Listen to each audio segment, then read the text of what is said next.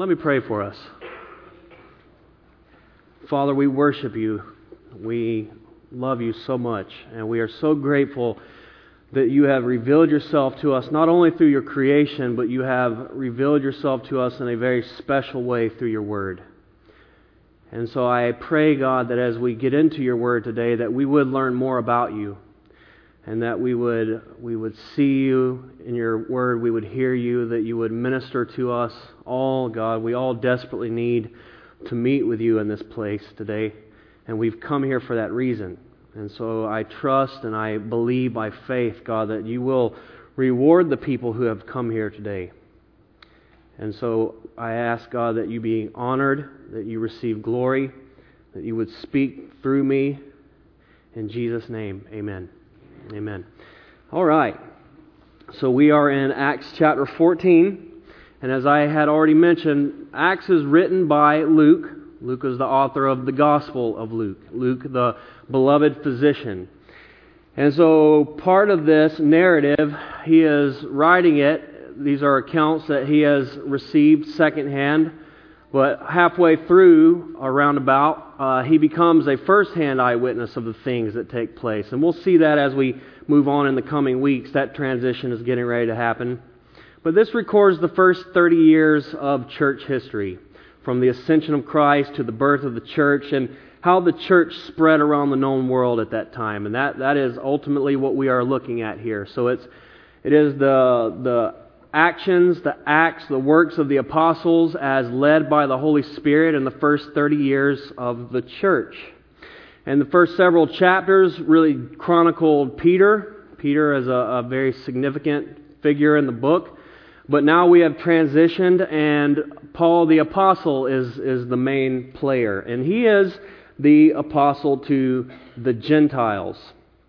So one of the main things that we're going to be considering today in this chapter is idolatry, idol worship. We'll talk more about what that is here in just a moment.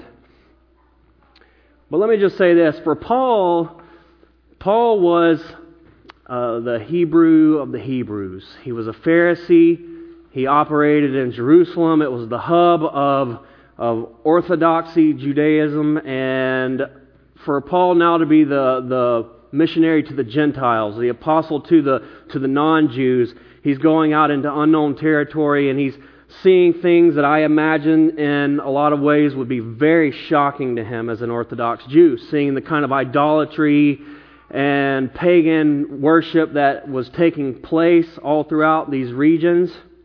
And I'll explain in a little more detail here in a moment what I'm talking about. I will define my terms for you so that we understand this clearly.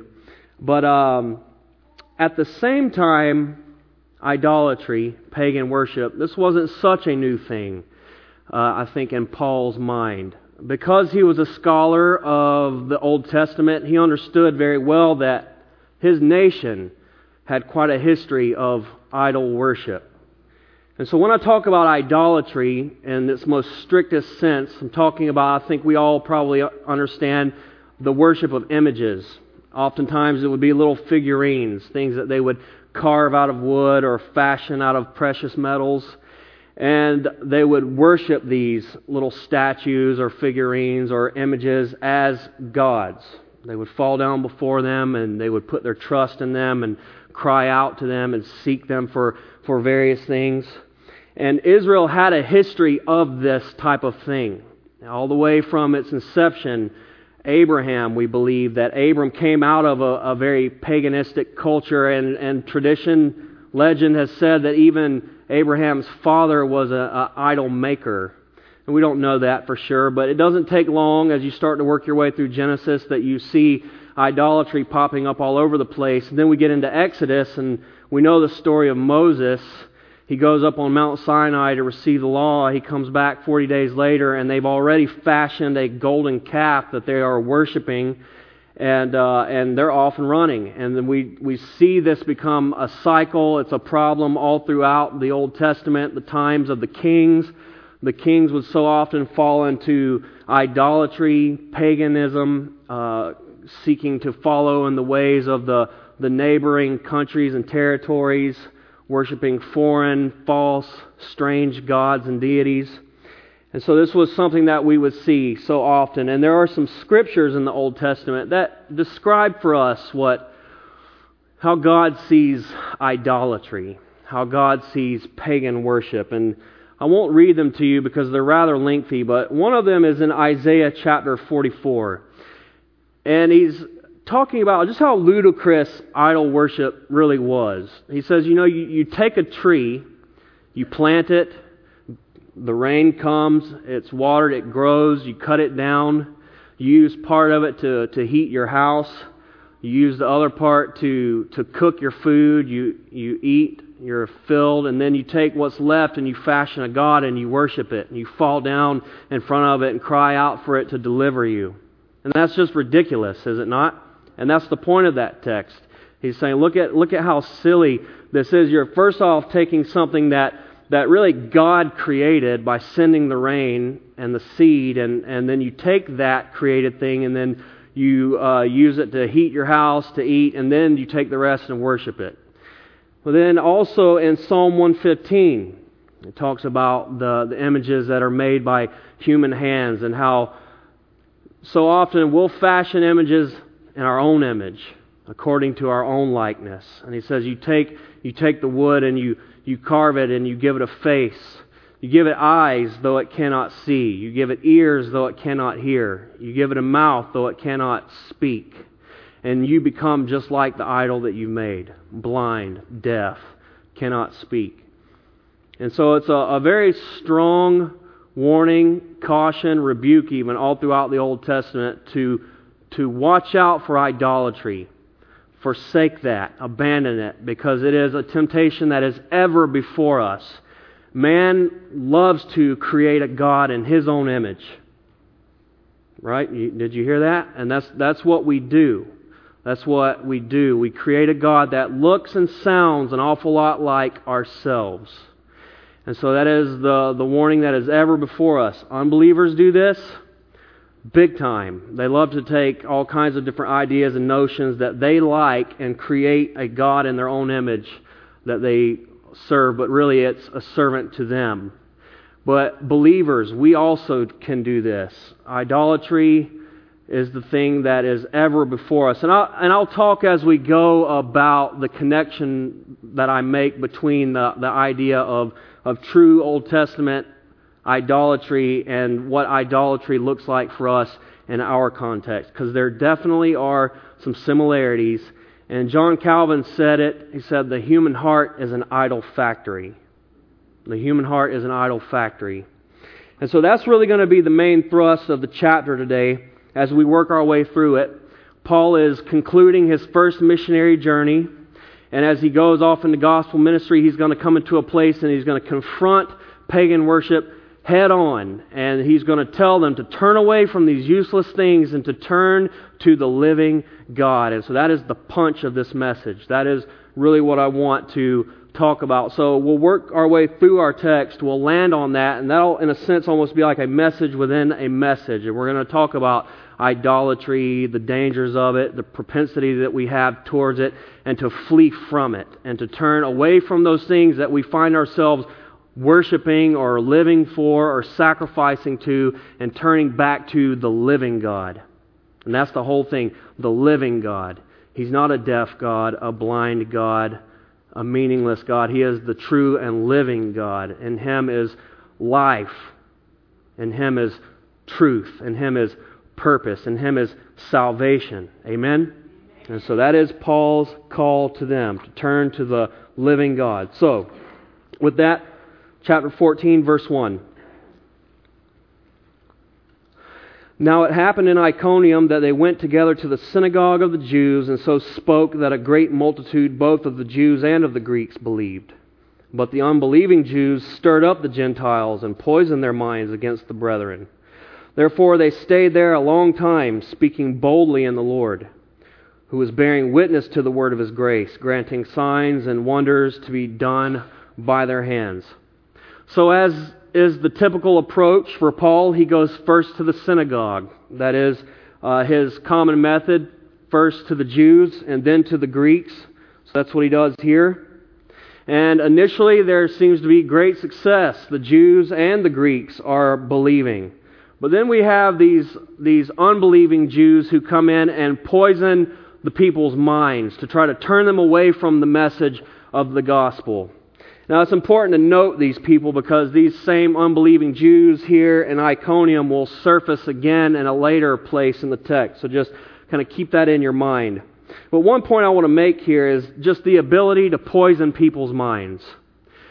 Good things were happening here. The message was going forth. People were believing. But then you had those naysayers. You had those people that came in and poisoned their minds. And you know what, guys? We have the ability to influence people for good or for bad. And I think most of us in here would do our very best and gladly encourage people verbally to do that is what is right and to live for the Lord. But our lives, our actions also speak. And so the way that we live our lives, the way that we worship the Lord, serve the Lord, wherever God places us, I often refer to our sphere of influence, wherever you live your life, you have the ability to influence people for good. Not to be one who poisons people's minds away from the truth, but one that is the scent, the fragrance of Christ that draws people in. We don't ever want to be those who poison people's minds against Christ. But we see that influence is very real, and people are here doing their best to oppose the truth. Well, what's interesting to me is that right after it says that, it says, therefore they stayed for a long time. So often when we hear that there's opposition, people will say, well, this must not be of the Lord, so they just pack it up and move on. But no, there was opposition, and therefore they stayed for a long time. The battle was intense. The enemy was there trying to stop something that God was doing. You know, when there's opposition happening in your life, so often that is a great sign. When you don't have opposition, when the enemy is not in the mix trying to derail you, then you're not really a threat. And so that's something to consider. I try to say that as gently as I can with people, but when they're going through hard times or there are trials or there's demonic opposition, I want to tell them, right on, you're in a good place. You're doing something right. So keep going for it. And that was what the apostles did. They stayed for a long time and they continued to minister. And we were told that the Lord was confirming their ministry through signs and wonders. They were being validated by God. The things that they were saying, it was true. And people could know that because of the great miracles that were happening by their hands. Well, verse 4, but the multitude of the city was divided. Part sided with the Jews and part with the apostles. And when a violent attempt was made by both the Gentiles and the Jews with their rulers to abuse and stone them, they became aware of it, and they fled to Lystra and Derbe, cities of Lycaonia, and to the surrounding region. And they were preaching the gospel there. All right, so as they're here, they're ministering in great power. Awesome things are happening. There's opposition. They catch wind of the fact that there's a plot coming up against them, that the people there are being stirred up to stone them. And so they catch wind of this, and they leave. So they go to Lystra, Derbe, Lycaonia, surrounding regions. This would be the region of Galatia. That's where they are entering into. So when Paul writes the letter to the Galatians, it's these churches. It's the fruit of the ministry that's happening here and in the coming missionary journeys of Paul there in Galatia. So they travel on to the next place. And we're going to see a healing happen in verse 8. So now they're in Lystra. So verse 8, and in Lystra, a certain man without strength in his feet was sitting, a cripple from his mother's womb, who had never walked. This man heard Paul speaking, and Paul, observing him intently and seeing that he had faith to be healed, said with a loud voice, stand up straight on your feet. And he leaped and walked. So, now the scene is set. We're told there was a man here who had been crippled from his mother's womb. He had never walked. Everyone knew that this guy was paralyzed and had been that way his whole life. But Paul was looking at him. He had faith. He believed what he was hearing. Paul was looking at him intently. He fixed his gaze on him. You remember this happened recently. A couple weeks ago we talked about that. Paul fixed his gaze on someone else, but it wasn't such a good thing. It was someone who was trying to thwart the works of God. So Paul fixed his gaze on him, and then he struck him blind. And so this is quite the reverse here. And this guy, this is so beautiful. He saw, he heard, he believed, and Paul recognized this, and Paul healed him. And that is so beautiful to me when a person has faith to believe. They hear the message, they hear the truth, they recognize it as something beautiful, something glorious, and they have faith to believe it. And the Lord loves that. The Lord loves when we believe that He is who He says He is. When we believe that we are who He says we are. You know, I was a sinner, separated from God. I was a bad person. I was not good, and I did not measure up to God's righteous standard. And that's what it means to confess your sin. It is to agree with God that you are who He says you are.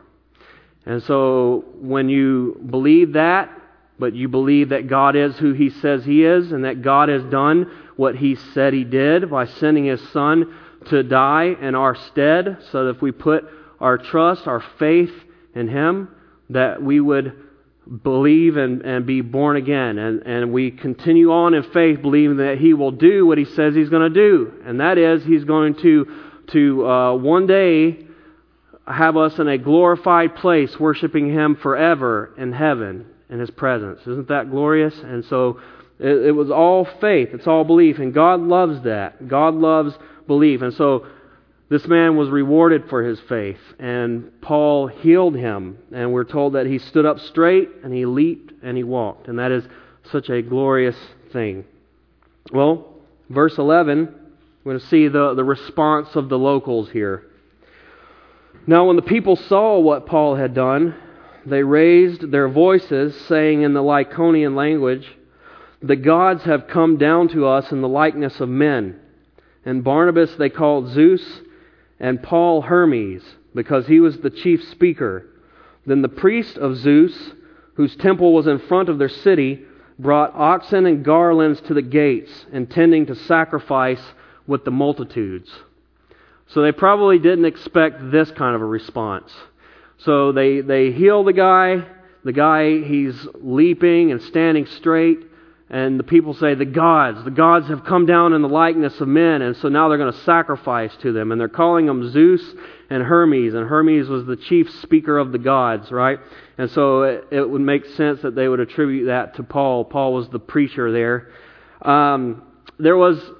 So it's been said, there is a legend surrounding this city, that Zeus and Hermes had come down at one point in history to visit this place, and they didn't receive hospitality from anyone at all except for this elderly couple. So they destroyed the city with the exception of the elderly couple. And so it would make sense through that lens that these Paul and Barnabas come in and do this, and the Lystrians see this, and they think, oh man, Zeus and Hermes, they're back. And they're like, we're not going to mess up this time. And so they go overboard, and they're like sacrificing and worshiping them.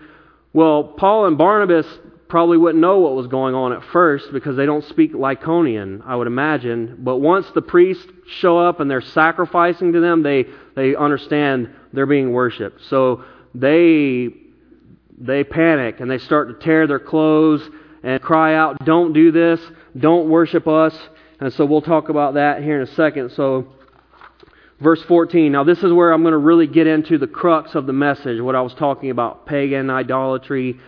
This is where I'm going to really spend some time hammering on this. As I said, it's almost like a message within a message. And so we enter into it now. So verse 14. But when the apostles, Barnabas and Paul, heard this, they tore their clothes, and they ran in among the multitude, crying out and saying, Men, why are you doing these things? We also are men with the same nature as you, and we preach to you that you should turn from these useless things to the living God, who made the heaven, the earth, the sea, and all the things that are in them, who in bygone generations allowed all the nations to walk in their own ways. Nevertheless, He did not leave Himself without witness, in that He did good, gave us rain from heaven and fruitful seasons, filling our hearts with food and gladness. And with these sayings, they could scarcely restrain the multitudes from sacrificing to them. So as I said, when they understood what was happening, they frantically tried to stop the people tearing their clothes. This was blasphemy. They were attributing the works of God to men. They were calling these men gods. You remember what happened to Herod a few weeks back when the people were crying out, "The voice of God, not men," and he was eaten with worms. He was struck because he didn't give God the glory. Well, they weren't going to fall into that trap. So they ran in the crowd crying out, tearing their clothes. This was blasphemy. Don't do that. They said, "We are men just like you, with the same nature. Do not worship us." They said, "Look, turn from all of this. Turn from this useless stuff. Turn from these useless things, these dead things, these empty things, these meaningless things, these powerless things. Turn to the living God, the true God, the Creator of the heavens and the earth." And that's what he begins to unpack here. He presents to them the one true God, the living God who has created the heavens and the earth and the seas and everything that is in them. He makes that point because they worship those things. They worship the host of heavens. They worship the stars, the sun, the moon, the earth, the sea creatures. And Romans talks about that very thing. Worshipping the creation rather than the Creator. And that is something that we fall into. That is where idolatry starts to become very real for us. Because so often we're not thanking the giver of the gift. We're not recognizing and acknowledging Him as such. We're just excited about the gift. We're living for the creation itself. We're not worshiping the Creator. So Paul takes it all the way back. It's about God, the living God who created all of these things. And even though man has rejected God, he continues on. He says, even though man has rejected God and turned away after the worship of creation, God never left them without a witness. God continued to provide for them. God continued to send rain, and they had food, gladness of heart. And Romans talks about that as well, that God never left us without a witness. Even though man's heart turned away from God and began to worship base things, the creation rather than the Creator, creation itself testifies that there is a God. Creation itself testifies that there is something greater. There is the one who created all of these lesser things that we settle for, these lesser things that we worship. So Paul is systematically working through this. There is a God, the living God, that created all of these things. And even though you have turned away from God, man has turned away from God to worship the lesser things, God never left you without a witness. God continued to provide. And we call that common grace. God gives common grace to the world, to unbelievers. We still enjoy so many blessings from God because of His goodness. God is a good God. He's a benevolent God. He still allows the rain to fall on the unjust, the sun to shine on the unjust, children to be born to the unjust. God allowed blessing still as a witness, as a testimony to His kindness and His goodness, even to the people that have rejected Him. Even with all of this, they could not be restrained from worshiping and sacrificing. So I just want to take a moment. I want to put the brakes on, and I want to talk about idolatry. I want to talk about what it is in the Bible. I want to talk about how it connects to us, the similarities between pagan idolatry and how we fall into these kinds of things. So, first off, I want to say that literal idolatry, it exists today, all around the world, and still right here in our country. In Tennessee, I lived there before I moved here, small little country town, mountain town, 14,000 people in the Smoky Mountains. There was a little Thai restaurant. And my wife and I, we were there eating, and we had a friend that worked there, and she was waiting our table. And she said, "Yeah, I got invited here for a Thanksgiving celebration. We closed the restaurant, but we all came together and ate, and they wanted me to bring a turkey. They wanted an American, dish, so she was so excited. And she said, so I brought it, and they sacrificed it to the dead. And business has really picked up. And I'm like, okay. I'm like, that kind of weirded me out a little bit. And so, yeah, I mean, they had little idols there. I imagine they took a little turkey leg and sat it in a bowl right in front of the idol. I don't know. I mean, that kind of stuff, that's kind of silly. But there is grotesque idol worship that is still happening in this world and in this country all around the world. But what exactly does that mean? What does it represent? Because there's something deeper happening there. It's not just the image. It's not just the little figurine or statue or whatever it is. It represents something much deeper. So that kind of idol worship, it represents protection. They appease these little gods because they think that somehow they can have divine protection. It represents provision. They offer sacrifice to these little idols because they think somehow they will have all of their needs met. There will be provision there. There's prosperity. So often we see that even in the Old Testament. The gods that even the nation of Israel would worship, it was all about these very things: protection, provision, prosperity, that rain would come, that the agriculture, the crops would produce. Fertility, that was a big one. Fertility for their livestock, fertility for their families. They would sacrifice to pagan gods and idols for fertility, and even communion with the divine. Now, there was something inherently religious about people, and they still have this longing to connect with the divine. But again, it's the one that they've created in their own image. They create their own way to God and their own understanding of what this God is and what this God is like. And then they appease these gods based on their own system of worship. Well, God refused to be associated with images. God hated it. He made that very clear. It was in the Ten Commandments. He said, "You shall have no graven images." God didn't want man trying to make some kind of image that represented Him. And why is that? Well, first off, God is spirit. God doesn't have an image. God is the invisible God. He is spirit. And so any kind of image would be a misrepresentation of Him. But secondly, it makes God small. You think that you can just make a little trinket. You can make God into a trinket and keep Him in your pocket. And He kind of spoke to that with the temple. When David wanted to build God a house, he said, "I fill the heavens. The heavens can't contain me. You think you can have me in a house?" And so God is a big God, so much bigger than our minds could ever conceive of. So we can't bring Him down to a little image or a trinket.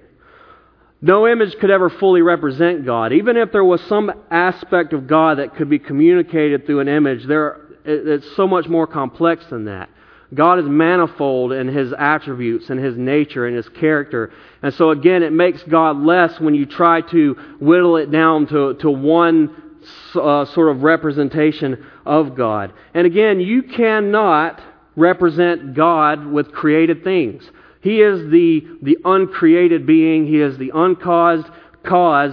All things have been created through Him. You're not going to take His creation and then represent Him with it. God, He would not stand for that. And frankly, there is only one who can truly represent God. You know who that is? It's the God-man, Jesus Christ.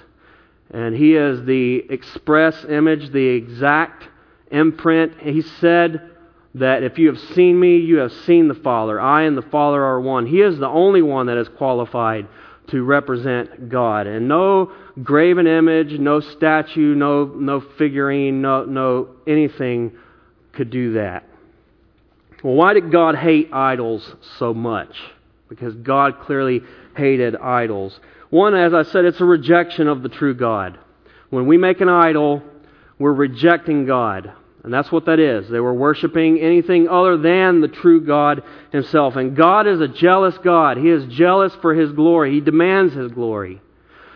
And so glory is being given to these idols. God hated that. It was reprehensible to Him. And it gave a license for gross immorality. If you create a God in your own image, then you're self-governing. You can do what you want to do. And that's why a lot of people don't want to come to the true and living God, to Christ, because they don't want to be accountable to the Creator. They don't want to be accountable to Him. They want to do what they want to do. They want to appease their own conscience. So many people suppress the truth of God, and they say there is no God. Or they create a God in their own image that's okay with whatever lifestyle that they choose. That's idolatry. It's pagan. And people do some really awful things in idol worship. And I think of the god of Molech in the Old Testament. People would sacrifice their babies to Molech, burn them alive. It was called passing them through the fire. I won't get into that. It's really awful, really grotesque, and God hated it. God hated it. And so He made that very, very clear. So what are our modern idols? How does this connect to us? What does this have to do with us? Well, I would say this in its most simplest form. An idol is anything in our lives that takes the place of the true and living God. It's anything that would become the master passion in our lives outside of God Himself. It's anything that we would sacrifice to. Anything that we would sacrifice to. We would be willing to sacrifice things for this purpose, whatever it is, apart from God, even if it's God Himself. And this is something that applies to every one of us in this room. You may be an unbeliever in here, you might be a Christian, but as I said, John Calvin said it, the heart is an idol factory. And so I'm really convicted by this because I know my struggles, and I know you know your struggles, and this is something that we have to be aware of, vigilant to put our finger on these things and to cast down our idols. Cast down that idol and turn to the living God. We can make idols out of good things. And that's usually how it starts. God gives us many wonderful blessings, many things to enjoy, many things that we ought to enjoy and then worship Him because of it. And then we turn those things into something of worship. So I have a list in your notes there, and I have one that is really good things that become distorted or even perverted, that become idols that we worship. And then some things are just bad altogether, but these are things that are worshipped. So first off, and I'm not going to expand on every single one of these, but I would say success. Success is not a bad thing.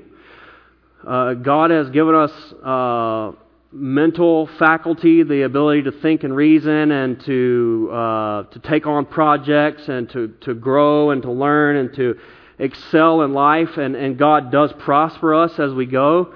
There's nothing wrong with wanting to advance, with wanting to excel, but some people will live solely for success. That's what it is all about, and they'll sacrifice anything to get there, even their own families. People will sacrifice their family on the altar of success.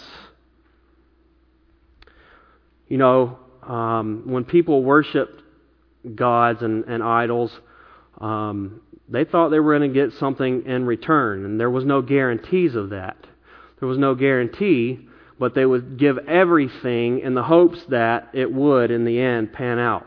And that is very similar to this idea, worshiping success, willing to sacrifice everything with no real guarantees, and then you spend your life, you waste everything, and then there was nothing to gain. Or you gain it, but at what cost? Jesus says, what does it profit you to gain the whole world and then to lose your soul? And to sacrifice all of these wonderful things that God has given you in the process. Not least of which, God Himself, when you suppress all of that and your focus in life becomes success. Safety and security. Safety and security. We all want these things, and we're blessed. We live in a place in the world and in the country where we are relatively safe. That's not something that we have to worry about too much. But some people become so obsessed with safety and security, that's all that they're living for, that they'll sacrifice everything else. If God's calling them to step out in faith and do that, well, I'm not going to do that. Why? Because I'm living for safety. I'm living for security. That's what my life is bound up in. Wealth, this is kind of like success. Wealth is okay. God gives people wealth, particularly if they're people who will be generous with that wealth. But there are people who will spend all of their lives and everything they have, all their energy to have this God for themselves. Physical attractiveness. Again, that's not necessarily a bad thing. Married couples, it's not bad to try to maintain and be attractive for your spouse. But you see some of the stuff that people do trying to be attractive, in just a very bizarre and unrealistic way all the way up into their 80s. I mean, the day and age that we live in, you look at the media, you look at the TV, you know what, guys? Age is working against us, and there's nothing that you can do about it. But people sure do try. And you see people on TV that are 80 years old, and it's like, what in the world have they done to themselves? And they've done all these things to try to preserve their youth, to preserve their appearance, and they end up looking very strange in the process. It just does not work. And that's the God that they're worshiping. They're worshiping that God. Pleasure, God has given us things to enjoy. And food, sex within the confines of marriage. There are many glorious things there are many simple pleasures in life that God has given us to enjoy. But for many people, their God is pleasure, and they will sacrifice anything in that pursuit. Career, as I said, this really ties in with what I've said about success. People will sacrifice to the gods of career at the expense of everything else. Education. I put kids' sports in here. I want to tread lightly. Sports and kids' sports. I want to tread lightly here. I don't want to offend. And I understand the value of sports for kids. And I realize that my kids are very small, but one day I'll be in that boat. And these are just conversations my wife and I have already had. What are we going to do when that time comes? But that seems to be the number one issue that I, as a youth pastor, came up against. Kids couldn't be there because they were worshiping at the altar of basket Baal or foot Baal. And it was just like, that's it. And it's not even a question. School, no doubt they're going to be there. They have to be there. Sports, no doubt they're going to be there. They have to be there. Church, maybe. I've heard parents even say, is it wrong to make your kids go if they don't want to go? Well, you make them do other things. Why would you give them the option there? It's just really giving them the view that it's not that important. These are lesser things. Community, the body of Christ, the family of God, the Word of God, the worship of God, those are lesser things. Sports, it's a character builder, right? We want our kids to grow in character. I heard a pastor talk about this. If that is true, in theory, the people of the highest quality of character in the world would be professional athletes, right? Well, I'm not impressed. I don't see it. And so I just say, be careful about that. I'm already thinking through I want my daughters to be able to excel in things, but it's not going to be at the expense of gathering with the saints, the body of Christ, the church of God. Hobbies, relationships, ministry. Those are all things that we can worship. Hobbies are a good thing. They can become, our everything. Relationships, again, and see, this is the thing with relationships and marriages in particular. We oftentimes try to put our spouse in the place of God, and we put unrealistic expectations on those people. There are certain things, certain needs that you have, emotional needs, that only God can meet that. Only God can fill that.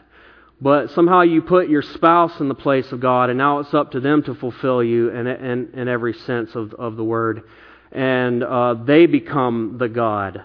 But that's so unfair because nobody can meet that. Nobody can do that but God Himself. And then you're putting them in the place of God. And that is just a recipe for disaster. They become the God that you are worshiping. And some people, single people, they look at it like, well, once I get married, I'll finally be happy. And I think married people know better than that. They can laugh because it's such a blessing. indeed it is, but it's a challenge. It's hard. And it certainly is not a matter of now I've arrived and all my wildest dreams have come true and I'm finally happy.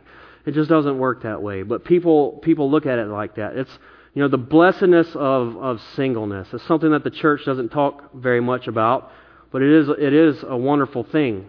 And it is something that some people are called to, and joyfully. They love it. They use their singleness to glorify God, and there's nothing wrong with that. But some people see marriage, that's idolatry. That's the thing they're living for, and they won't be happy until they find that. Ministry, as I said, ministry. That's one of the things that I have to watch out for. Ministry can become an idol. It can be the thing that I'm living for and the thing that I sacrifice my family on the altar of. And so, again, I just say these things to say these are things that are all good, and they are ever before us, but that the human heart and its depravity and our wickedness and our fallen state, we will always take beautiful things and turn them into tainted things, sinful things, and we have to be so very cautious of that. And there are so many more that I could go into. Time just does not permit. But I noted in here as well, power, notoriety, people's perception of us, intellectual superiority, sex, drugs. Those are things that are really just purely bad, but those are things that people live for, things that people worship. Especially as people's perception of us. And social media in particular, I've talked about this before. People will really go out of their way to project a certain image of themselves. Doesn't matter if it's true or not, just so long as that's what people think. And it's as good as done for us, right? And the fear of man. It's amazing. My wife did a study on this not too long ago. I think it was like an 8-week study on the fear of man. It's incredible how often we do this and don't even realize it until we really start to consider it and pray about it and meditate on these things, just how much on a day-to-day basis we filter things through what other people will think about it. I would encourage you to consider that. Pray and ask the Lord to show you if you do that and how much so. But that's a big one. That's a big idol this day and age. And so that kind of wraps up this portion of what I'm saying. But this was the message. None of these things are not God's. God, the Lord, is the God. Amen? And He is the true and the living God. And He is the only one that can truly provide. The only one that can truly protect. The only one that can truly save. The only one who can truly hear. And the only one that can truly respond. And so that is the God to whom we must give our worship. That is the God to whom we must give our allegiance. He is the only one who can truly satisfy. And that was what Paul was trying to direct these people back to. Up to this point, Paul had really just been preaching the gospel to the Jews. The Jews were pretty far removed from these kinds of things, and they were very steeped in Judaism. So Paul would start in the Old Testament and show them how Jesus was in fact the Christ, the Messiah of the Old Testament. But now he's dealing with pagan idolaters, and he's having to go all the way back to the fact that we have turned from the Creator to become worshipers of creation, and we need to turn away from that and back to the true and living God. And that's my challenge to all of us in here. What idols are we worshiping? What idols, what images have we given ourselves over to? What are the things that we're willing to sacrifice everything on the altar of, even our relationship with God? Turn away from those things to the living and true God. All right, well, moving on to the text, and we'll kind of start to wrap it up at this point. So verse 19, then the Jews from Antioch and Iconium came there, and having persuaded the multitudes, they stoned Paul and dragged him out of the city, supposing him to be dead. However, when the disciples gathered around him, he rose up and went into the city, and the next day he departed with Barnabas to Derbe. And when they had preached the gospel to that city and made many disciples, they returned to Lystra, Iconium, and Antioch, strengthening the souls of the disciples, exhorting them to continue in the faith, saying, we must, through many tribulations, enter the kingdom of God. So those unbelieving Jews back in Iconium that were poisoning the minds of other people, they actually came all the way from there to these towns and did it again. So the plot that had been set forth towards Paul and Barnabas initially came to fruition in these other towns, and the people came together and actually stoned Paul. They drug him out of the town and stoned him. And we don't know if he died or not. Paul talks about in 2 Corinthians chapter 12 that he had had a vision of the third heaven. And he says he heard things that were unlawful to even speak of. And some people think this was the point in which Paul had that vision. They think Paul was stoned, he was dead, he saw heaven, he saw the third heaven, and he came back to life. We don't know that to be true, but it's interesting to consider. What's impressive to me, though, is when he came back, he went back into the city. That's crazy to me. And he said, through many trials we must enter the kingdom of heaven. Paul understood. Paul knew that this was going to be a hard, difficult road. God said to Ananias, remember he said, I must show Saul, at that time his name was Saul, I must show him the things that he will suffer for my sake. So Paul already knew that what was coming for him and what his life and ministry would be. And he understood that the kingdom, pursuing kingdom life, working for God as a kingdom worker is hard. It's not a life of luxury. It's not for the soft. It's hard. And Paul knew that. And he said, don't be shocked by this. And Paul persevered in it.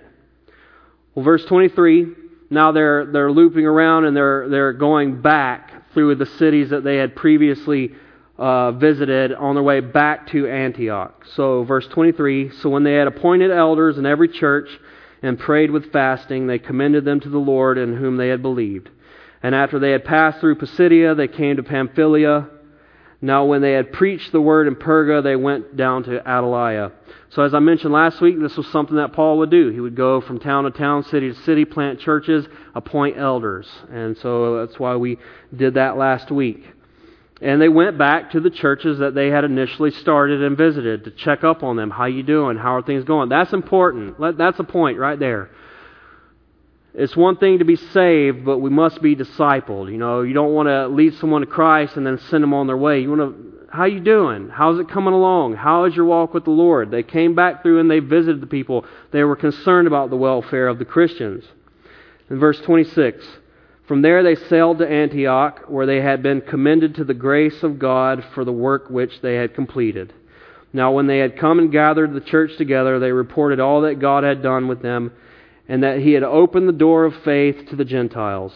So they stayed there a long time with the disciples. So they concluded the first missionary journey, and they went back to Antioch. As I said, that was kind of like the missionary launch center of the church. And so Paul is now back in Antioch, and he's telling everyone all of the wonderful works that they saw, all the crazy stuff that God did, and that God was moving amongst the Gentiles. And we're going to pick up next week in the following chapter that there are still people in the church that take issue with that. And so that's where we pick up next week. But his journey is concluded, and he's glorifying God for all the wonderful works that he has done. So let's do that right now. I'm going to have the worship team come up.